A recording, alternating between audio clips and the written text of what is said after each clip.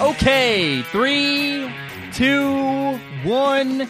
Oh my goodness. Good morning, good afternoon. Whatever it is for you, I hope you're having a fantastic day. My name is Zach Schaumler. This is Strong Opinion Sports. Thank you so very much for tuning in. Today is Friday, December 13th. Friday the 13th. Wow. I'm really tired, and it's very interesting how doing that intro just gets me psyched. Like, no matter how tired or drained or how much I'm struggling, that intro just gets me going. I've been up all night. I had a longer episode planned. I cut some stuff out. I said, look, I got to just record what I have and get it recorded and put it on the internet. I was hoping to do a weekly. I'm doing a weekly hockey episode or weekly hockey. How do I put it? A weekly hockey segment. Once a week, because that's how weekly works. I was going to start that today. I'm going to move that back. I really don't want to rush that out. The first time I ever make a hockey video or a hockey topic, I don't want to rush that. I want to get it right and represent myself well and know what I'm talking about and do a lot of research. And so I'm going to push that back till a day I can do a little more preparation and get it right. I'm about to get on a plane and fly to Cincinnati, Ohio, literally in 3 hours. I don't know how I'm going to get this uploaded in time. I might literally be uploading this from a hotel room later tonight. I did not watch the Ravens and the Jets. I recorded it, hoping if it was a good game, I'd watch it. The Ravens beat the Jets 42-21. Lamar Jackson had 5 touchdown passes. He broke the quarterback rushing record for a single season. I'm sure he was phenomenal. Again, I recorded it. It was a blowout. I just wasn't interested in it.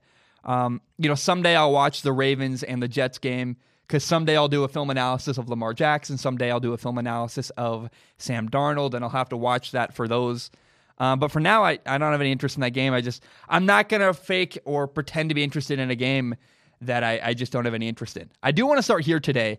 If you're an NFL fan, there are five really great NFL games this weekend. It's NFL Week 15. I want to start with this. The number one game on the list to me is the Bears at the Packers. This is a huge game for the Bears quarterback, Mitchell Trubisky. This is a critical game. He's had 2 weeks in a row really good performances. Can he build off the past, or is he going to go back to the way he's been playing all year? I've been really critical of him all year. And the last 2 weeks, he's played phenomenal. And for the first time ever, I've gone, maybe this Mitchell Trubisky thing could work in Chicago. Will he go back down to earth against the Packers on Sunday, or will he continue his progression and keep getting better? That is what I cannot wait to see. He needs to keep it going. He needs to stay on an upward trajectory. The Packers are 10-3. The Bears are 7-6. This is a huge matchup. The person I care about, really the only reason I care about this game is, can the Packers keep their good record going and keep their standing in the NFC North? And can Mitchell Trubisky continue his quarterback progression? The second game I'm interested in this weekend, this is a huge game. It's one of the biggest games all year. This is the Texans at the Titans. Both teams are 8-5. This is the battle for their division, the AFC South. And I'll be honest, the Titans are red hot right now. I feel bad that the Houston Texans have to go on the road to play against them. Man, Ryan Tannehill, their quarterback, is playing phenomenal right now. I don't have a lot of confidence in the Texans this weekend. I don't.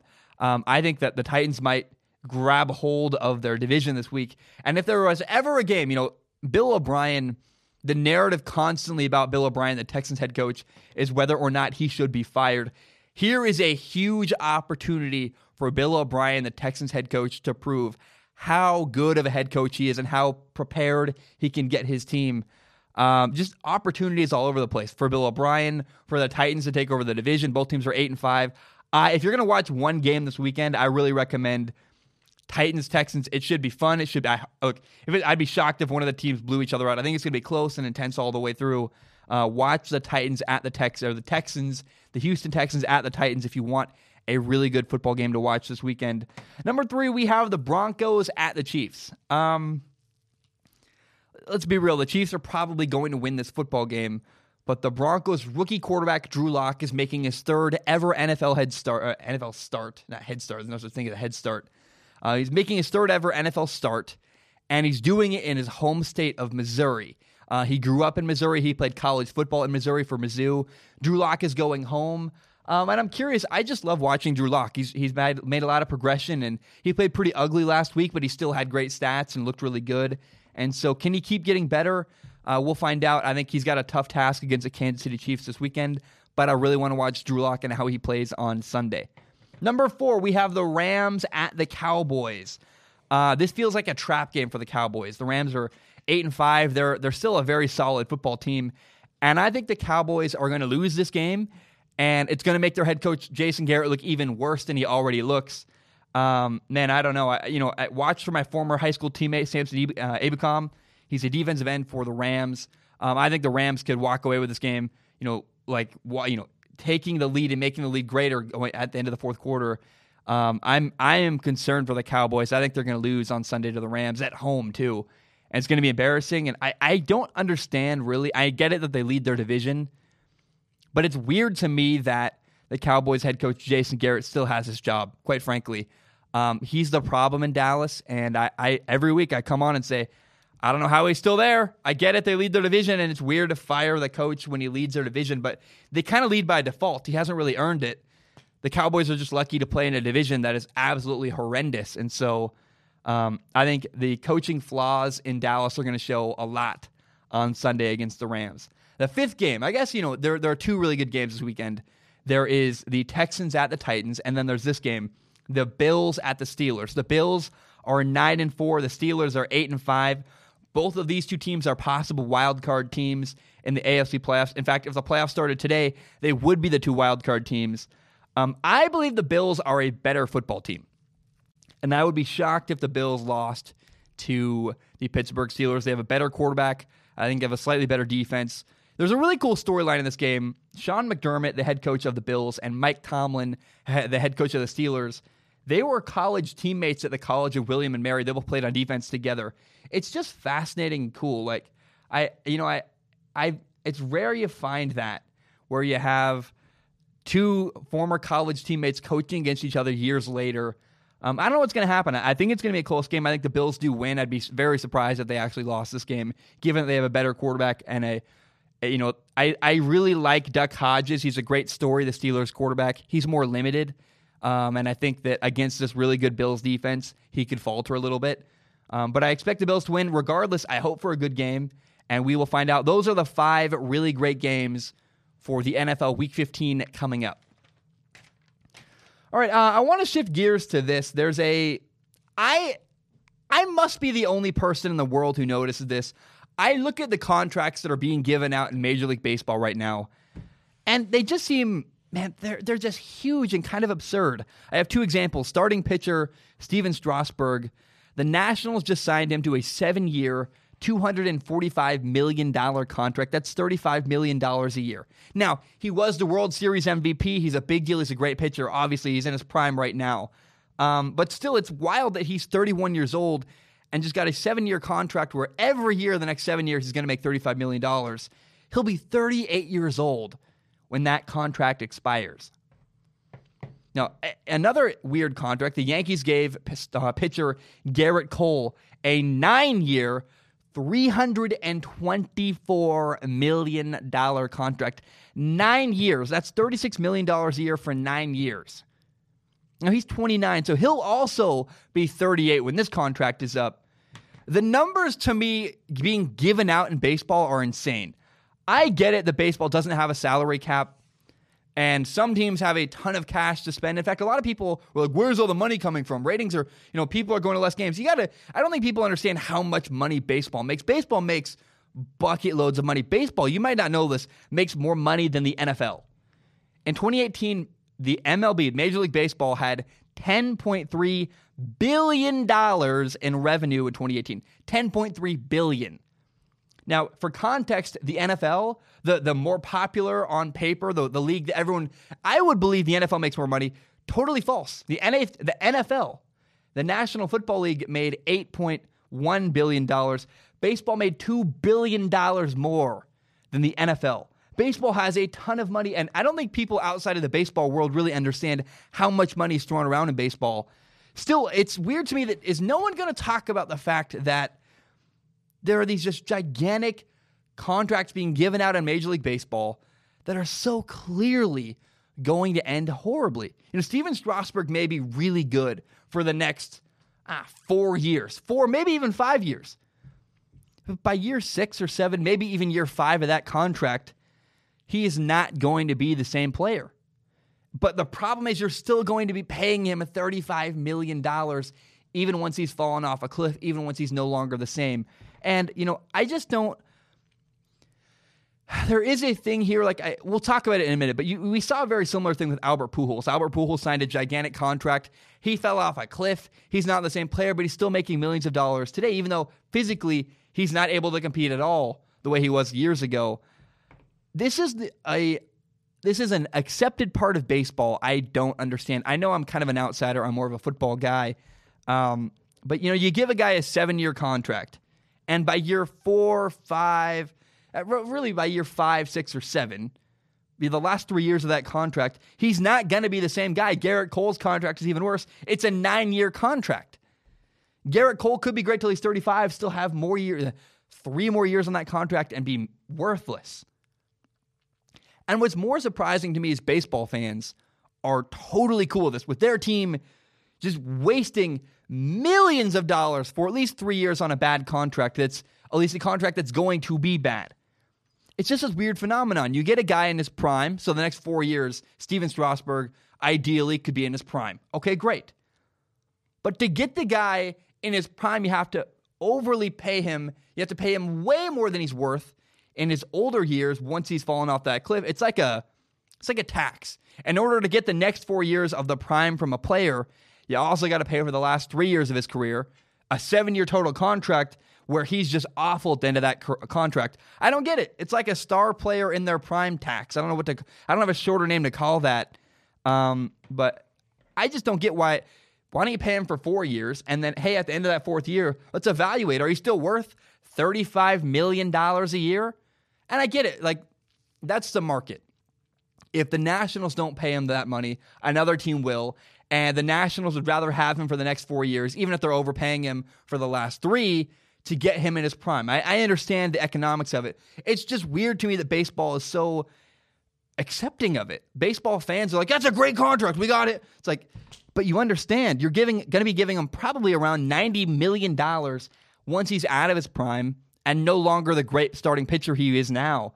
I don't get it. In other sports, if a guy had 4 years left in his prime, you'd give him a 4-year contract, maybe a 5th year for good measure, and then you would reevaluate.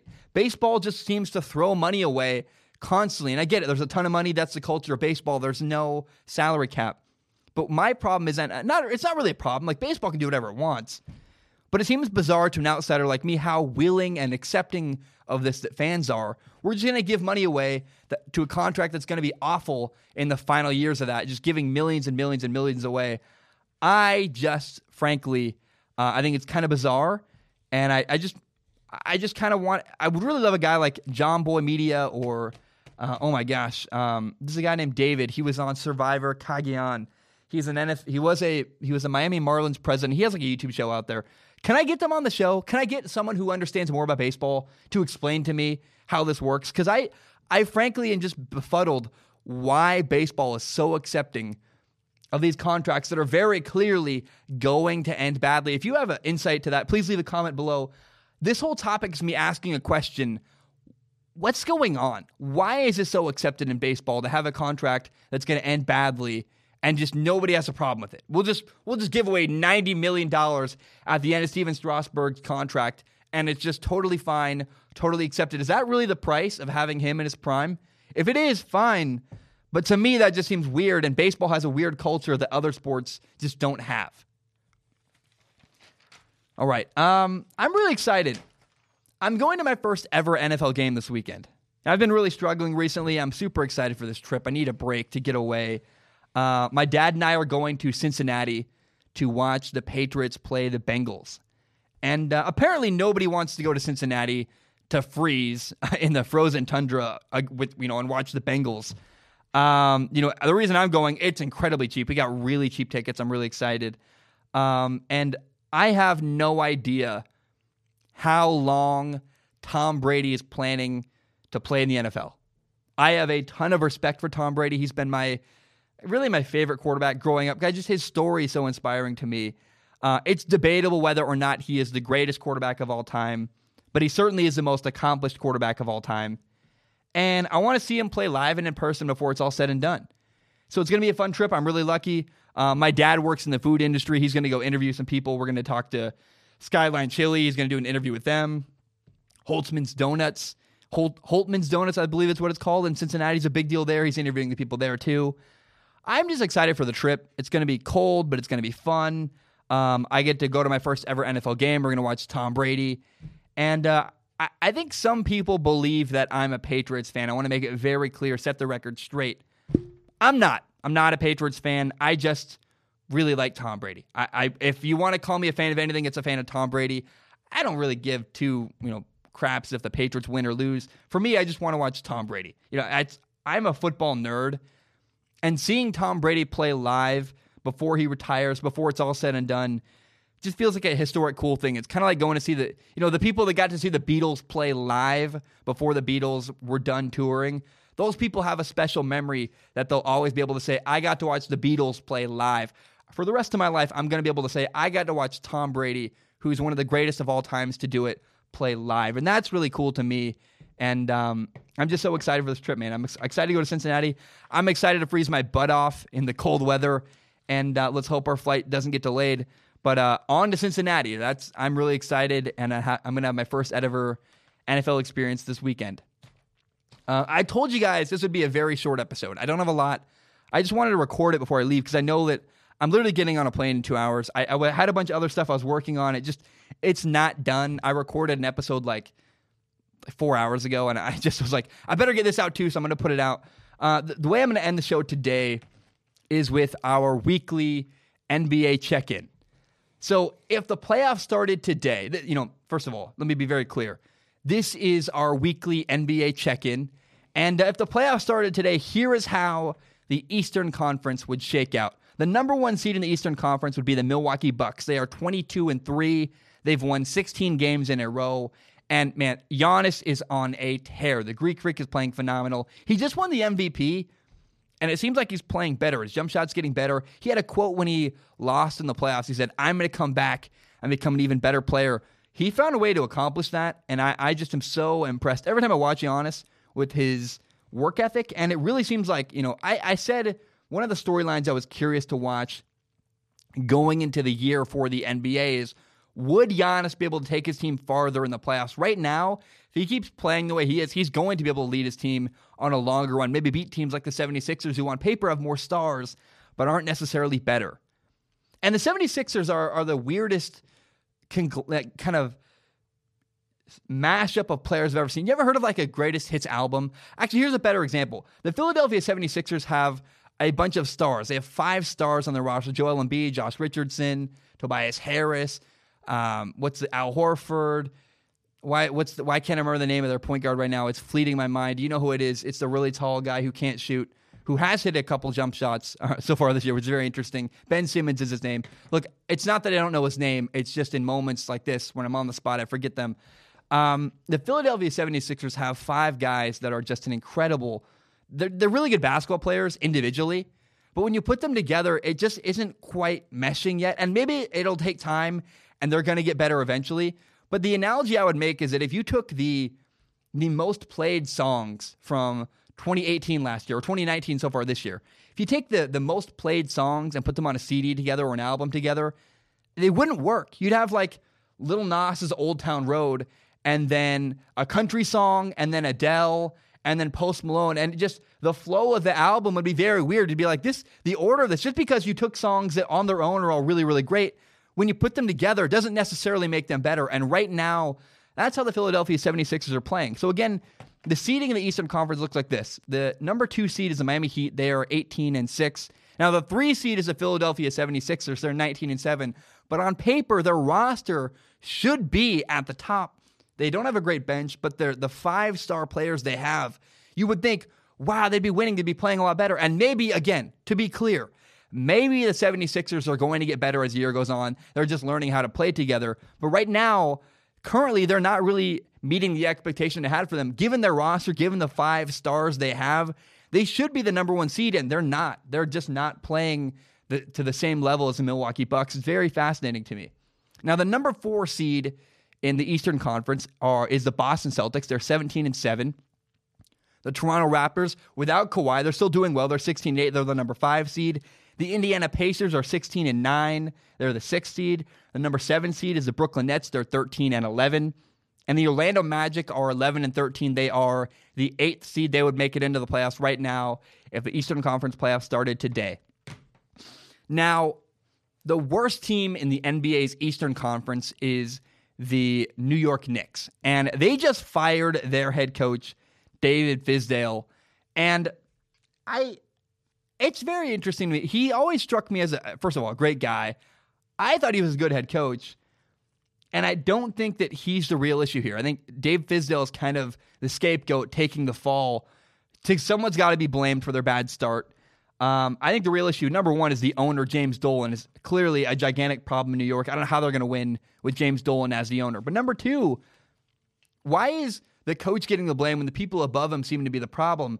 The team president, Stephen Mills, is not great. I think that Scott Perry, the Knicks general manager, they've been there for a long time, and they're the people who built the roster. They're the people who made decisions on the players that play in New York.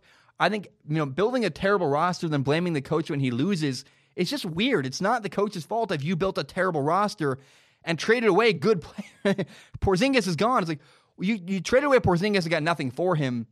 It's all weird to me. I think that the New York Knicks are clearly a gigantic mess. They're blaming the wrong people. Fizdale's not a bad coach, and I just all of it is weird and bizarre. And the way the Knicks are being run is so terrible right now in New York.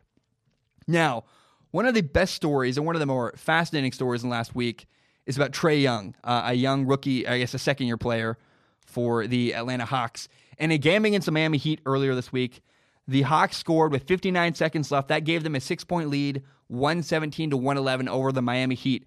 And when that happened, when they scored that bucket, Trae Young went to the crowd and said, "It's over!" He was all proud and celebrating. And the irony of it is that the Miami Heat came back and won the game. They took the game to overtime.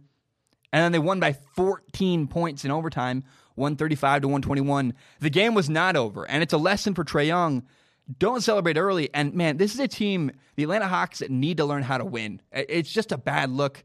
Trae Young is a guy, he's growing, he's learning, and it's very clear the Atlanta Hawks, especially from this game, this prime example, they're a team that's still learning how to win. They had an opportunity against the Miami Heat, and they blew it. That's disappointing that they couldn't finish there because they had everything was working for them, and then they just got, the Heat went on a gigantic run. Jimmy Butler went on a tear, shooting incredibly well. I think it was like they went on like a 22-0 run at one point. Maybe from that point on is what it was. I can't remember. But the Hawks are learning how to win, and that moment with Trae Young boasting about their lead and then losing it very quickly is just a prime example of how young the Hawks are and how much they have left to learn and left to grow as an NBA franchise. We also need to give a shout out to the Indiana Pacers. They're 16-9. They're 6th in the Eastern Conference. And they've been playing and winning even without their star player, Victor Oladipo. He ruptured his right quad tendon in his right leg in January. And he hasn't played at all this year. He's been out since January. He hasn't played an NBA game in a long time. And it's still not clear when he's going to come back. That's the newer news that recently came out. First of all, it's really impressive that the Pacers are still making it work without their best player. But I got to say, I love Victor Oladipo. I became a fan of his in 2018 when the Pacers played LeBron James and the Cleveland Cavaliers in the NBA playoffs. They took LeBron James to a 7-game series. They lost in Game 7. And after losing Game 7 with a very clear mind, very calmly, Victor Oladipo told a story about how someone had told him to, take a little break now and go enjoy his life. And he was very serious. He looked at the camera and was like, "This is my life." And it was very clear basketball is everything to Victor Oladipo. That was the day I said, I'm all in. I love Victor Oladipo. I'm on board with this guy. His attitude, his mentality is one that I really admire and love. And so I just was impressed by him. And it's very unfortunate that he's out, but it's really cool that the Pacers are able to stay afloat without him. And they're just going to get even better, I believe, when he does eventually return to their roster. So keep your eye on the Indiana Pacers. They're playing well without their star player. They'll get him back eventually and hopefully take another step forward and become an even better, more successful basketball team. Now let's look at the Western Conference. The NBA playoffs started today. the Western Conference would look like this. The number 1 seed in the West would be the LA Lakers. They are 22-3. They're playing phenomenal. They're just a great basketball team. Now, the second seed would be the LA Clippers. They're 19-7. The Dallas Mavericks are the third seed. They're 17-7. The Houston Rockets are 16-8. They're the fourth seed. The Denver Nuggets are the fifth seed. They're 15-8. Utah Jazz at 14-11 are the sixth seed. The seventh seed is the Sacramento Kings. They're 11-13. And the Phoenix Suns at 11-13 are also, or I guess they're also 11-13, but they are the eighth seed right now. I want to give a shout out to Luka Doncic. He just had a 41-point game and a triple-double against the Detroit Pistons. He's averaging 30 points per game. They played a game in Mexico. It was awesome. He had a really cool moment where he addressed the crowd in Spanish and was like really well articulate. Clearly, I don't know if he speaks Spanish, but it's pretty clear. Like I would think he does because he very eloquently said a lot, like way more than just a sentence or a couple words. He said like a whole phrase and addressed the crowd very calmly and easily in Spanish. It was really, really cool. Now, Luka Doncic is probably the best 20-year-old player we've ever had in the NBA. You know, he's just lighting it up. He's on a tear. He regularly scores, 30, 40 points a night. And a big reason for this, why is he the best 20-year-old player we've ever seen? It's because he started playing professional basketball when he was 15 years old. He spent 4 years in the European League developing, becoming a player. And in Europe, it's far less about physical ability and it's more about developing your skill. And to hang around in that league and have success is so impressive to me. And that's just why it really developed his game. And it's why Luka is so much farther ahead of other guys that are his age at 20 years old. He's just been playing professional basketball for a lot longer at a higher level, being challenged by older guys and being challenged to be a more technical basketball player. And that's why I just love watching Luka, man. He's a cool story. And again, he's probably the best 20-year-old basketball player we have ever seen. Now, we have one more thing I want to talk about.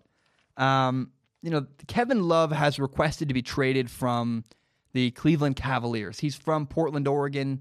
He's from Lake Oswego, Oregon, which is like 15 minutes from downtown Portland. He's a 5-time NBA All-Star. He plays for the Cleveland Cavaliers. He's on the trading block. It's pretty clear he's probably going to get traded before the NBA All-Star break. He has said he wants to go to the Portland Trailblazers. He's from the Portland metro area, so am I. It would be really cool to get him. I'm not a Blazers fan, but I know for him to come home, I think would mean a lot to him. Can you imagine if you're an NBA player and you can go live in your hometown? You can go live in Lake Oswego, get a house in Lakeo, drive into Portland to play basketball games. I think just for the sake of Kevin Love, it'd be awesome. It's a great way for him to end his career, would be at home in Portland. And that's a story I love as a guy coming home, a guy making a homecoming to his hometown to be with his family and play basketball and do the thing he loves. I think that'd be really cool. And so the storyline I'm rooting for right now is I want Kevin Love to go to Portland. I'm in Portland, to come to Portland and play for his hometown basketball team that he grew up a fan of. That's kind of a storyline I'm really rooting for as we're not quite near the All-Star break yet, but as the ideas start circulating and trades, rumors, and all kinds of stuff keep coming around. The question is, what trades are going to happen before the All-Star break? That's one I really want to see. I want to see Kevin Love get traded to the Portland Trailblazers. That'd be awesome. And I really hope that happens because Kevin Love coming home is a good story. Really, anytime a player comes home, but that's where he wants to be with his family, live in Lake Oswego. And I'm rooting for Kevin Love to get traded to Portland. I would really love to see that. Guys, my name is Zach Schaumler. That is all I have. Remember, if you're struggling, go get help. It's a big deal if you're having a hard time. The suicide hotline is 1-800-273-8255, 1-800-273-8255. If you're struggling, go get help. Do not suffer in silence. And make sure you tell the people in your life how much you care about them. You may not be the one struggling, but they might be the one struggling. And so don't be afraid to have a conversation that's got a little more depth than sports or movies or video games. Tell the people in your life how much you love them. Make sure they're doing well. Ask for, if they need anything. Check in with your friends. And if they really are struggling and they're having a hard time, refer them to get professional help because a counselor, a real professional, can do a far better job than you can. But if you don't start that conversation, you'll never know if they need help. So I encourage you, if you're struggling, go get help. And then ask your friends if they're struggling. And don't be afraid to start conversations to find out if your friends are the ones having a hard time. Guys, my name is Zach Schaumler. Thank you so very much for tuning in. I hope you have a great weekend. We will be back. The show will be back next week We'll have a great weekend. I'm going to spend the weekend writing, I promise. At the beginning of next week, I'll have a gigantic, big, awesome show. I just want to say thank you so much. I really love you guys, and I'm going to have a great weekend in Cincinnati. So without further ado, bam, we are done.